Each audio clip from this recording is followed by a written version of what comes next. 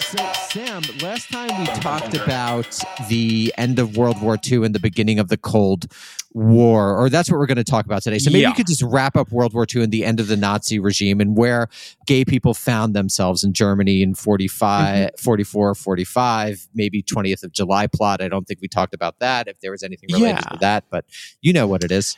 Yeah. So basically, as I'm sure everyone listening knows, things start going poorly for the Nazis. They, after a very quick set of successes in Poland and France and Scandinavia, they fail to invade Britain. They eventually then turn east. They invade the Soviet Union. Always a bad plan to invade Russia.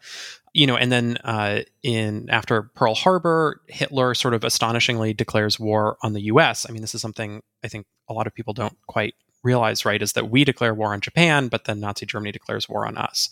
And I'm not an American historian, but my impression is that it was by no means a given that Congress would have authorized a war against Germany without some sort of prior provocation. So that brings the U.S. into the war, although obviously through Lend-Lease and so forth that had already been involved.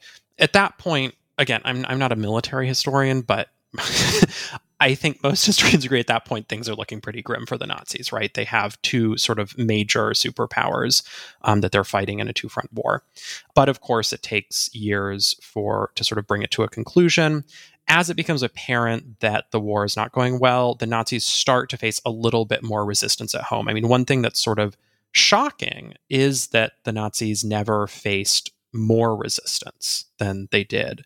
There are sort of sporadic, sort of quasi-left-leaning resistance groups, such as the White Rose, which people may have heard of, that are basically unsuccessful, basically sort of, consequential in a moral sense, but inconsequential in terms of their effect on society or on the regime. The most consequential resistance movement is the July 20th plot, which is led by a group of military officers and sort of old conservative elites, many of them from the Weimar era.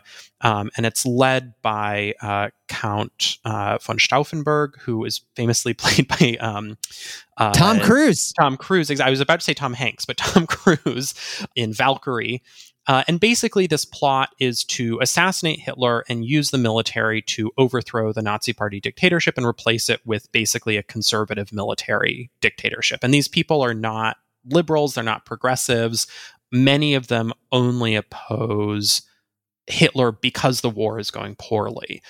There is evidence that some of them were also sort of morally opposed to the Holocaust, but these people are not sort of necessarily heroes in the traditional sense, other than they do try to kill Hitler. This plot is also unsuccessful. One interesting sort of tidbit in queer history related to this is that Stauffenberg was part of the circle around the poet Stefan George, who was a sort of late 19th, early 20th century I wouldn't call him a gay poet, but he was a homoerotic poet, deeply homoerotic poetry. He sort of had this very conspiratorial circle of adherents around him called the George Circle. And Stauffenberg, as a young man, was a member of this. One of George's most famous poems is called Secret Germany. And this is probably apocryphal, but it's said that right before being executed by firing squad, Stauffenberg yelled out, "Long live Secret Germany."